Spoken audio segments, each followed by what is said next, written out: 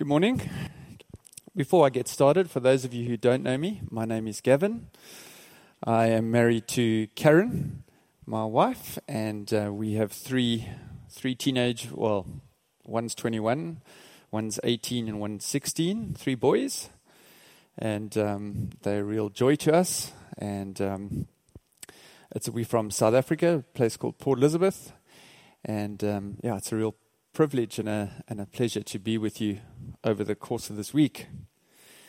So we've been doing a Bible study with different conversations between the disciples and Jesus. And Dave shared and Colleen shared, and then I'll share today, and then Karen will share tomorrow, and then David Charles will share on Friday. So the discussion or the story that I want to focus on this morning is the story where Jesus feeds the 5,000. So it was quite weird yesterday while Mike started talking about it, and I was sitting up top there, and I was saying, "Geez, Mike, you're killing my teaching for tomorrow." You know, really, couldn't you have used any other story but the story of feeding the 5,000?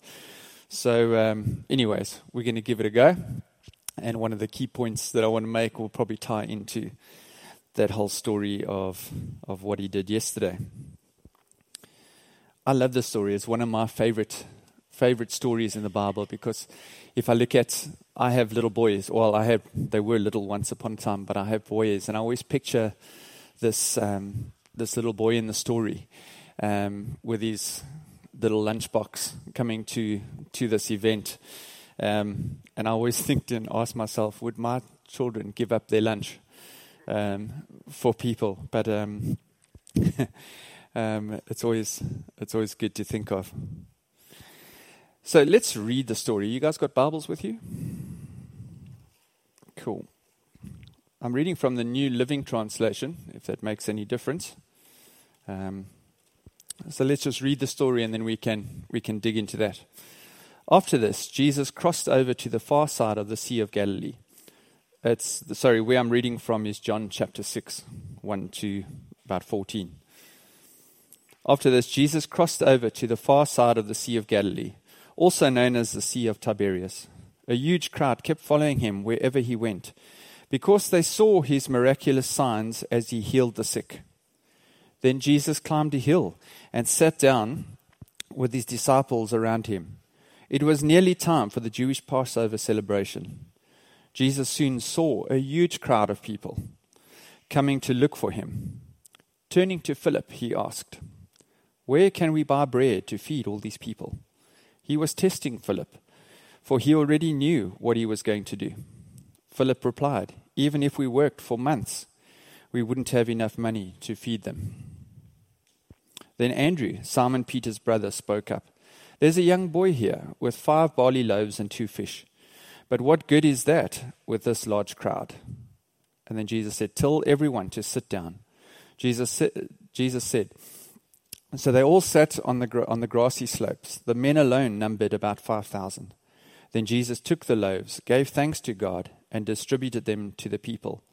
Afterwards, he did the same with the fish, and they all ate as much as they wanted. After everyone was full, Jesus told his disciples, "Now gather the leftovers so that nothing is wasted." So they picked up the pieces and filled 12 baskets with scraps left by the people who had eaten from the 5 barley loaves.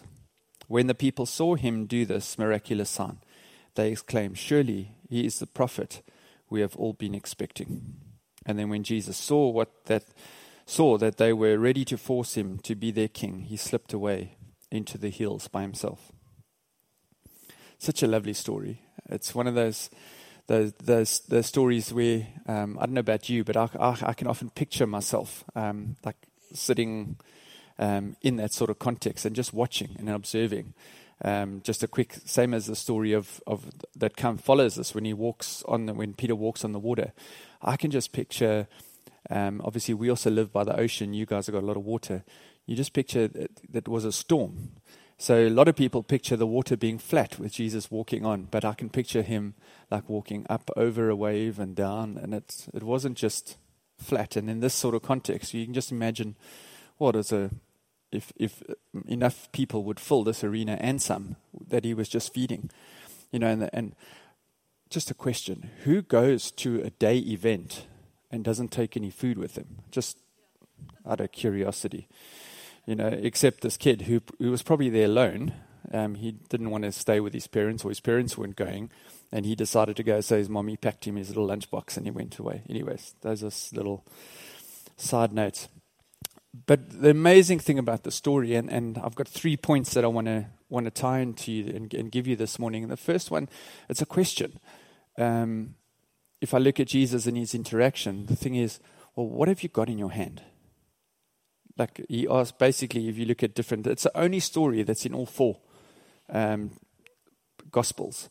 And so it clearly had an impact with all the Gospel writers. And there's points about this that is vital.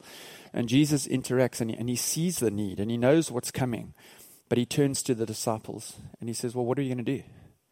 He invites us into the place where we can make a difference in people's lives.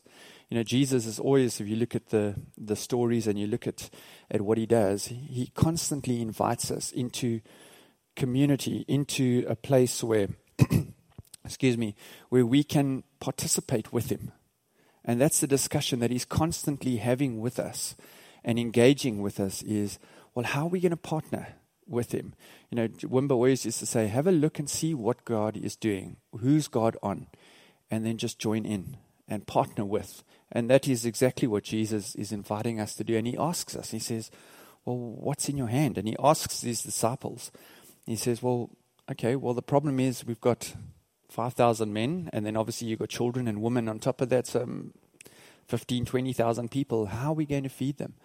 And for us as individuals and as communities and as people, Jesus engages with us. And what so often happens with us as Christians, we begin to look at others. And we begin to look at our what's in our hand, and we begin to say, well, it's really insignificant what I've got. Anyone watch? Okay, let's use some sports that you guys know, because some of the sport I play and what you play are a bit different. So if you give me a football and I start playing, I'll be horrendous. It'll be terrible. But if I give it to Victor Lindelof, you guys know who Victor Lindelof is? The Swedes are saying yes, and the Danish are going no, and anyways. Or Cristiano Ronaldo. Everyone knows. If you give me a football, and then I give Cristiano a football, and we together, and we're trying to show off our skills, I'm going to look at Cristiano and go, yo, my skills are very insignificant. And he is so much better at it than I am. But on the other side, if Cristiano comes to South Africa and I give him a cricket ball and I have a cricket ball, he, as talented as he is with a football, I know I will be a lot better than him with a cricket ball, because that's what I used to do, particularly before I went into ministry. That is what my professional capacity was compared to football. Does that make sense? And the same thing happens in church. When God invites us into this place and begins to have these conversations with us when we're in shopping centers, when we're in the workplaces, in our family life, God keeps saying to us, well, what's in your hand? What have you got? And we begin to look at what we have, but we tend to take our eyes off that and we begin to look at others. And we begin to say, well, you know what, this is rather insignificant. We all understand maths. If I look at this sort of context, if I look at economics, in this sort of context, you have what do they call it? I'll tell you now. Supply and demand. If I look at the demand, there were so many thousands who needed to be fed, but the supply was 5 loaves and 2 fish. So 5 plus 2 is 7. It doesn't equal 5,000, correct? So there was a real shortage if you looked at it from that point of view. And that is often what we tend to look at. We look at the needs, we look at the situations, and we look at what God can or what needs to be done. But then we often look at what we have and we think, well, it's rather insignificant. My little piece, my gifts, my abilities, who I am is not enough. And we need to be changing that mindset and realizing that what we have in the hands of Jesus is more than enough. And there will be leftovers, and I'll get to some more of that in the next couple of points. There's a story but in March 1981. You guys remember President Ronald Reagan? He was shot by John Hinckley Jr., and he was hospitalized for several weeks. Although Reagan was the nation's chief executive, his hospitalization had little impact on the nation's activity because government continued. But on the other hand, what would happen for several weeks if the garbage removal of a city stops for 3 weeks? You see, so often we look at different situations and we would naturally think, well, a president is way more important than garbage removal or a nationwide strike. You know, the destruction that can cause. And often, like if a garbage thing stops for 3 weeks, there's going to be, the city will get very messy and more messy. But for a certain time, without having a president or leader, others will step in and fill. And life will continue. And there will be a balance. Obviously, leadership is vital. And obviously, we want good leaders. And if we have bad leaders, you're speaking to South Africans over here, a period of bad leaders at the top level will eventually corrode away your society. So that is what.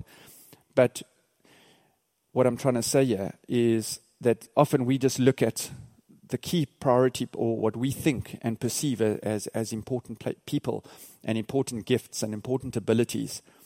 And we would scale president to guys who drive garbage trucks, and we would put an importance level there. But significance of a garbage strike for 3 weeks compared to necessarily a president being in hospital for 3 weeks and not being able to perform his duties, there will be a greater impact immediately by the garbage. So I think what it's important, I think Paul says it well in 1 Corinthians 12:21. He says, in the body of Christ, seemingly insignificant ones are, as Paul reminds us, the head cannot say to the feet, I don't need you. On the contrary, those parts of the body that seem to be weaker are indispensable. That's Corinthians 12:21 and 22.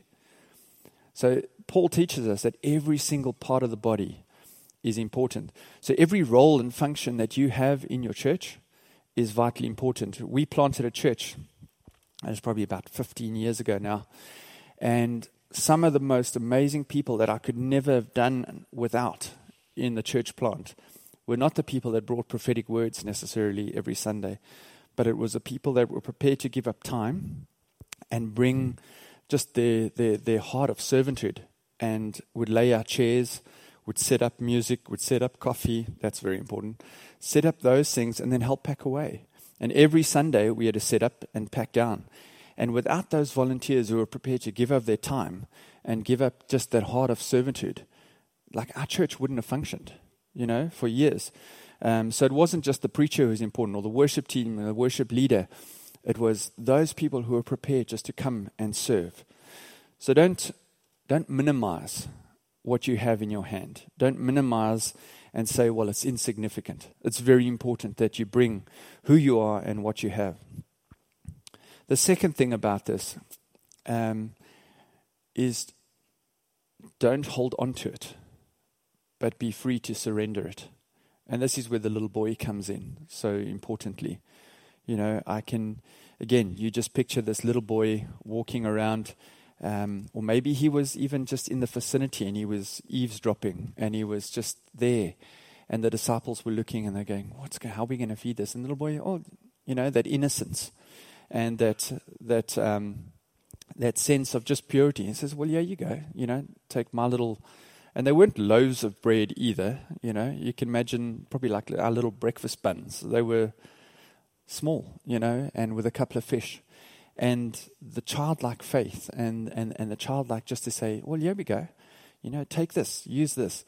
And he didn't decide, okay, well, I'll give you 4 loaves, and I'll keep 1 loaf for myself and 1 fish, and you can take the rest because, well, if I give it all to you, what am I going to have?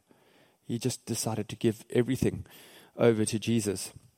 And through that act of obedience, through that act of just kindness and willingness to surrender it to Jesus, he basically, he was part of that miracle and that discussion that fed those thousands and thousands of people. This also reminds me very much of the story. Another one of my favorite stories that I would love to have been there is Moses at the burning bush. And God asks a similar question of Moses. When Moses is having all these debates with God, and he's like, well, I can't do this, I can't do that, how can I do this? And eventually God says to him, well, Moses, what's in your hand? And he has the rod or the staff. And eventually God probably I can't say God was frustrated. It was probably just like I would have been frustrated if I was God. And eventually he says, Moses, just throw the thing on the ground. And as he throws it down, the stick or the staff becomes alive and it turns into a snake. Not so? You guys remember that story? You guys do know it, eh? They do have Moses in the Nordics. And so this becomes alive. And obviously you'd be quite shocked. And then he says, well, pick it up. And as he picks it up, again, it becomes a rod, a staff, and it's dead. And this was a real revelation to me many, many years ago in my 20s. And it was so much so that whenever we decide to actually give what we have over to God and surrender it to God, it becomes alive. And God can do with it what he wants. And often when we pick it up again and we want to do it in our own strength, it becomes dead. And it can't necessarily be as powerful or as like creative and amazing as it could because we want to hold on to it. And many people have so many abilities and creative aspects about their lives. We have entrepreneurs, we have worship leaders, we have songwriters, we have painters and artists, and man, it's endless. And many of them are just sitting in our congregations, not actually using and surrendering what they have to God, and I don't want to try and limit anything. It's not just art, it's people with amazing, people with like the gift of being able just to give and sow into people's lives, time, money, just hospitality. There's so many areas where God leads us and guides us and gives us creative ways to impact the community of believers and those that aren't believers of God. Just listening to some of the stories with Ted and them, where they've had students from other countries just living with them for seasons in their lives. That's a gift, and that's something that they felt they can do.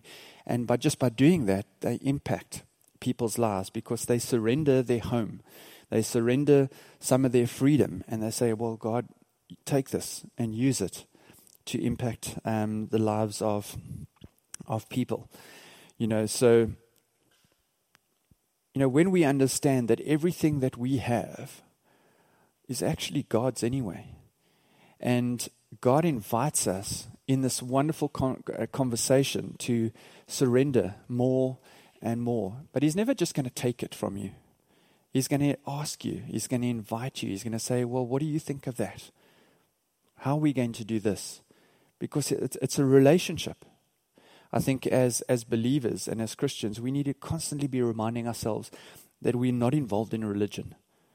We hate religion.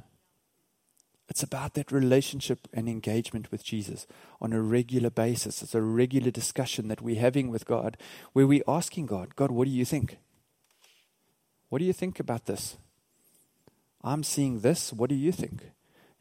Are these visions and dreams that I'm feeling? Are they what you're giving me, or is it just my impression? And it's dialogue. We're constantly having this dialogue where God invites us into this discussion. And the cool thing about this discussion as well is, like, Jesus was speaking to the disciples, and this little boy was involved in this discussion. That's what he brought. But there was still community that God was doing in these disciples' lives at the time. And the same thing for us in church community. If you're not sure, talk to one another. You can discover these things together. It doesn't have to be you've got to sit in a quiet place on a mountain, on a hill, or and you're not allowed to leave there until God speaks to you. It's not like that. It's like, well, let's talk together. Let's share. What's God asking us as a connect group or small group? What's God asking us as a leadership team? What's God asking us? It's never meant to be about one person.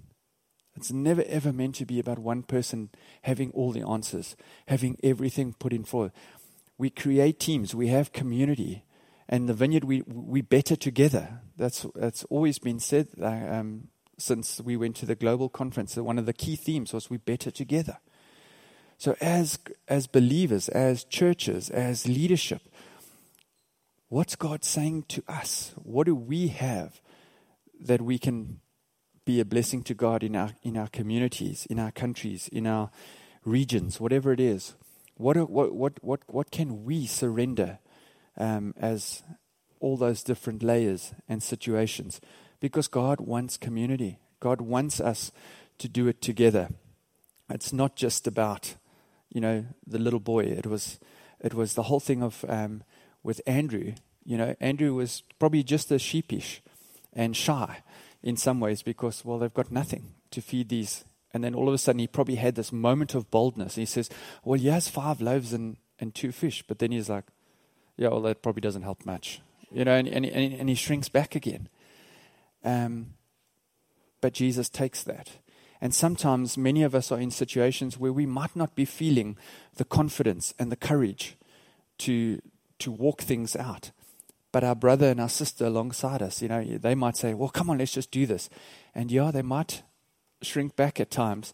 But just taking that first step and that willingness to listen to God and to take that step of God challenging us and calling us out, all of a sudden we get that little bit of courage we need to step out. And then he begins to do that in our lives. The third part to the story is whatever you have in your hand, doesn't matter how insignificant, and as you surrender it, understand that we need to let it be a blessing to people around us. See, the fruit of when we surrender what we have and who we are, it becomes a blessing to that. Remember I mentioned that maths equation at the beginning, or that little sum, 5 plus 2 does not equal 5,000, right? But if we say 5 plus 2 times x equals 5,000, that will make sense. Any maths brains? Yeah, anyone understand what I'm saying? You see, it's incredible for some of the early church in the ancient writings in the early church. X always stood for Christ. Remember Xmas? Like that's what people try to remove Christ out of Christmas, so they put Xmas and stuff. But X was always a symbol of Jesus and of Christ. So if we add Christ into that equation where it doesn't make sense and it doesn't add up, all of a sudden it can add up because it's infinite. God can do anything beyond what our measure is. Just a couple of stories in my life where, I mentioned earlier that I was a sportsman before God called me into ministry and stuff. And then even after I was called into ministry, I became a youth pastor. And I often said to myself, I'm like, God, what can this sportsman do that's going to impact? Because we work in a church we're often stuck. We spend a lot of time in our offices, in our churches. We speaking to people and helping people that are in the church. but how can we impact society and what we do, where we are and what we do? And obviously I was still quite active at the time. I wasn't as round as I am now. And I had the wonderful privilege and opportunity to coach in a school for many years. So I coached a bit of cricket and I don't know hockey, field hockey. We don't have ice hockey, so my wife's Canadian, so I understand the difference between field hockey and ice hockey. In Canada, when you say hockey, it's ice hockey. It's like not the grass stuff, Well, it's AstroTurf now. And I always used to say, well, God, how are we going to do this? And again, God asked me this question, well, what's in your hand? What have you got? Who are you? And I said, well, God, I'm a sportsman. So he said, right. And I began to coach in the school and began to help these teenage boys. And it was amazing that through coaching and sharing and just being an example and becoming like sometimes an older brother type figure to some of them, life carried on. And as these boys got older, boys tend to get into trouble. And I had all these little sons everywhere who were teenagers that God had placed in our sphere. And Karen will tell you stories where I used to get calls at 2 a.m, 3 a.m, and sir, please come help. I've had too much to drink, and I can't get home. I don't want to drive with so and so because we've had too much to drink. So I wasn't necessarily always happy and smiley about that. But I had the opportunity to go and fetch them and get them home safely. There was one condition: they don't dare throw up in my car. That was the rule, But, I remember a couple of years back, because you don't always get to see the end result. As part of being involved in the life of Jesus and sharing life with so many people, sometimes you've got a short window where you impact people's lives, and then they drift off, and you might not know. And the one random day, Karen just said to me, just have a look on Facebook under a certain guy's profile. And he had a photo of me as his coach, and him as a little teenager. He's now got 2 boys. He's all grown up and stuff. And he just wrote this most amazing piece of just thanks and gratitude for helping him survive his teenage years and stuff like that. And it was just so amazing because we don't often see that. And we don't often hear the thanks. And not that we do it for the thanks, it's not about that. But you never know when you give up some time, when you give up your sleep to go and fetch someone from a pub who can't get home, or when you give up when someone is feeling, I feel like I just want to end my life, and you go and sit with them for an hour. And for us, we think, it's just time and letting them talk and letting them process. We never know. But if we come back to the passage and we say, as we surrender it, people are fed, not necessarily food-wise in our context, but spiritually and emotionally, and people's lives are changed. And that's what it's about. That's why we do this. That's why God invites us into the story and into this community and into this relationship where we can have impacts on people's lives in different shapes and forms. He invites us into the place where we can make a difference in people's lives. And that is what is so amazing. And, what does the future hold? We never know. We never know what God can call us into. But we do know that He's constantly inviting us into a place where we can make a difference. And I often look at, Karen was actually saying to you yesterday, we were just walking, and she was saying, man, we are so privileged to do what we do. It really is a blessing. It really is amazing We get to travel. Dave and I travel up through in and into Africa all the time, and you meet amazing people, and different circumstances and situations. And so often, we think we look at our own country and you just look the problems and you go, oh, Jesus, the problems are unbelievable. But then we travel somewhere else and we listen to them and we think, well, actually, maybe we're not as bad. And God reminds us. He reminds us over and over again that we all have something to bring. We all have something. And if we focus on what we have and what He's given us, and we're constantly giving it back to Him, He's able to do incredible, incredible things. So that is really cool and amazing that He invites us into that. And so He gives us these opportunities. He gives us these abilities where we are able to take what we have. And each of us are gifted and talented at something. All of us have what He's given us. He hasn't made a bunch of guys and girls that are absolutely worthless and useless.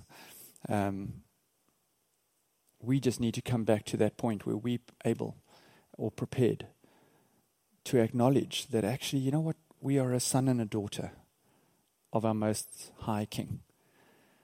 And He has called each one of us with a plan and a purpose. And even better than that, He doesn't just say, well, here's my plan and purpose, go and do it yourself. He says, well, here's my plan and purpose. Now, what are we going to do about this? And then He says, and even better than that, I'll give you a group of people and a community around you that will help you, encourage you, strengthen you. And there are times where you feel like Andrew go, actually, no, I don't want to do that. Or we're standing with other disciples and like, actually, you know what, I've got nothing to give. And Jesus says, despite that, the rest of the community can come around you. And together, we can achieve these plans and purposes that we have as individuals, as communities, as churches, as the Nordics combined. The different levels and tiers of this. And God invites us into that. So I know Dave did it, and I know Colleen, because I was listening to Colleen's yesterday. One thing we wanted to do in this session and this time, one of the things that we have found so helpful at Fountain, and one of the things we say all the time is we want to be mask-free, and we want to remove our masks, and we want people to know us, and really get to know us. And I think Colleen spoke about some shame and stuff yesterday. But I want to take it now, like shifting into where what we've spoken about today. So maybe get into like groups of 2 and 3. And I actually want you to say to each other what you really see as one of your strengths. Don't focus on weaknesses, because often it's easy to rattle off all the weaknesses. So if someone had said to you, well, what's in your hand? Who are you? That you can actually talk about that and say, you know what? This is who God has made me to do. This is what I see, what my gift is to the body of believers and to the community around us. And then if you're with people that perhaps know you, allow them to say what they see in you. I'm sure many of you have known each other for a long time. Allow people to affirm you as well and say nice things. I know sometimes it gets really uncomfortable and we want to run away. But it's true. We need to be able to hear what the Father is saying over us at times, and He uses the community around us. So let's get into groups. We can maybe just chat about this and you can talk about it, whatever, and then we'll come back and I'll have some closing thoughts and we can wrap it up after that. Does that make sense? Anyone confused? Any questions?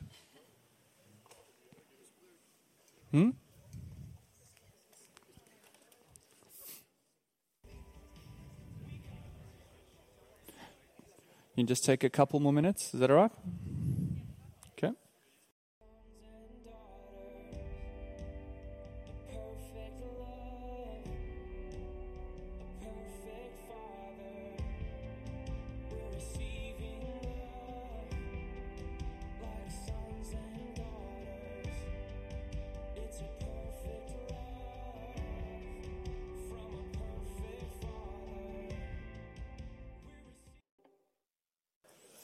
Okay. I'm glad your guys' discussion's going so well. Glad there are lots of positive things being shared. I like that. So just in closing this off, I just want to highlight a couple of gifts that we have as individuals and in the church. And first one is that there are gifts of reaching, where we can reach out. Those are people that are perhaps gifted in missionary, evangelism, and teaching. Then there are also gifts of leading and leadership. Obviously, you get your pastors, your leadership, your administration. Then there are gifts of revelation, prophecy, tongues, interpretation. Gifts of information, like wisdom, knowledge, discernment. Then there are gifts of action, which include faith, healing, and miracles. The gifts of comfort, which include encouragement, mercy, and hospitality. And the gifts of support, which include help, service, giving of gifts, and obviously gift of intercession, etc. All of these are needed in the church today. All of them are vital and important in our communities around us. And you will come across people today that might need the gift of support or comfort. But further down the road, they will need someone else and another gift and a different situation. But the most important thing about these gifts is, firstly, that we make them available. Firstly, we just admit the abilities that we have. And if we understand those abilities, then we're able to make them available to God.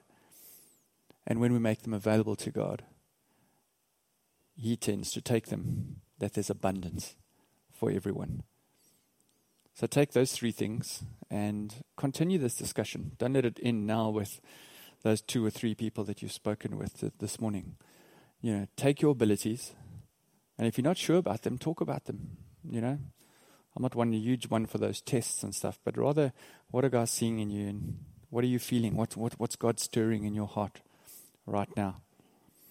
Sometimes one person sees things, but many people are seeing something else.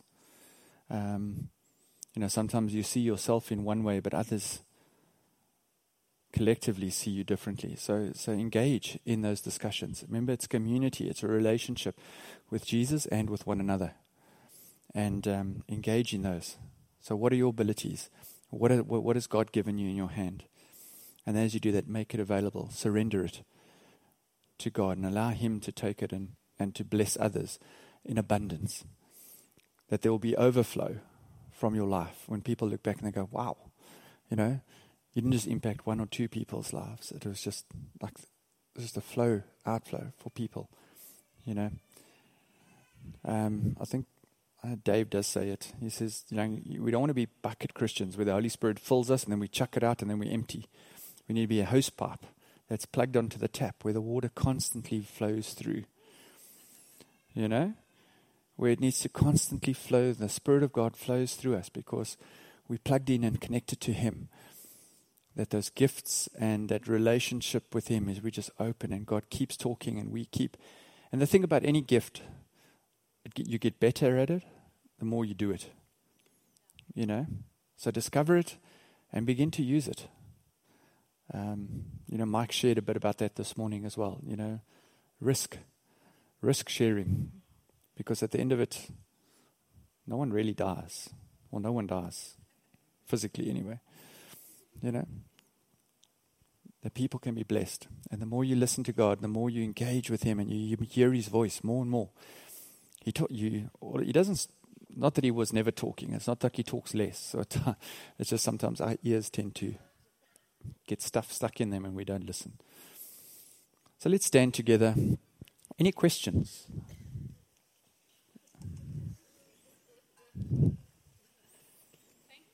Ah,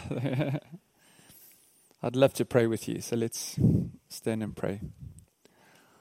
Lord, we thank you for your goodness. We thank you for this incredible opportunity of just being in this incredible relationship with you, where we can walk with you, talk with you, and we have incredible people around us that can share life with us, and we can accomplish so much more together. So Lord, just as you fed the 5,000 through the act of this little boy who was prepared to bring what he had, and a bunch of disciples who didn't really know what to do at the time. And even though there are times where we feel we have so little in our hands, or not sure what to do, you take that and you multiply it. And you not only feed those that were there, but there was abundance for more and leftovers that we can eat from what you're doing in our lives for so long, Lord. So, Lord, everyone who's here this morning and standing, Lord, I bless them.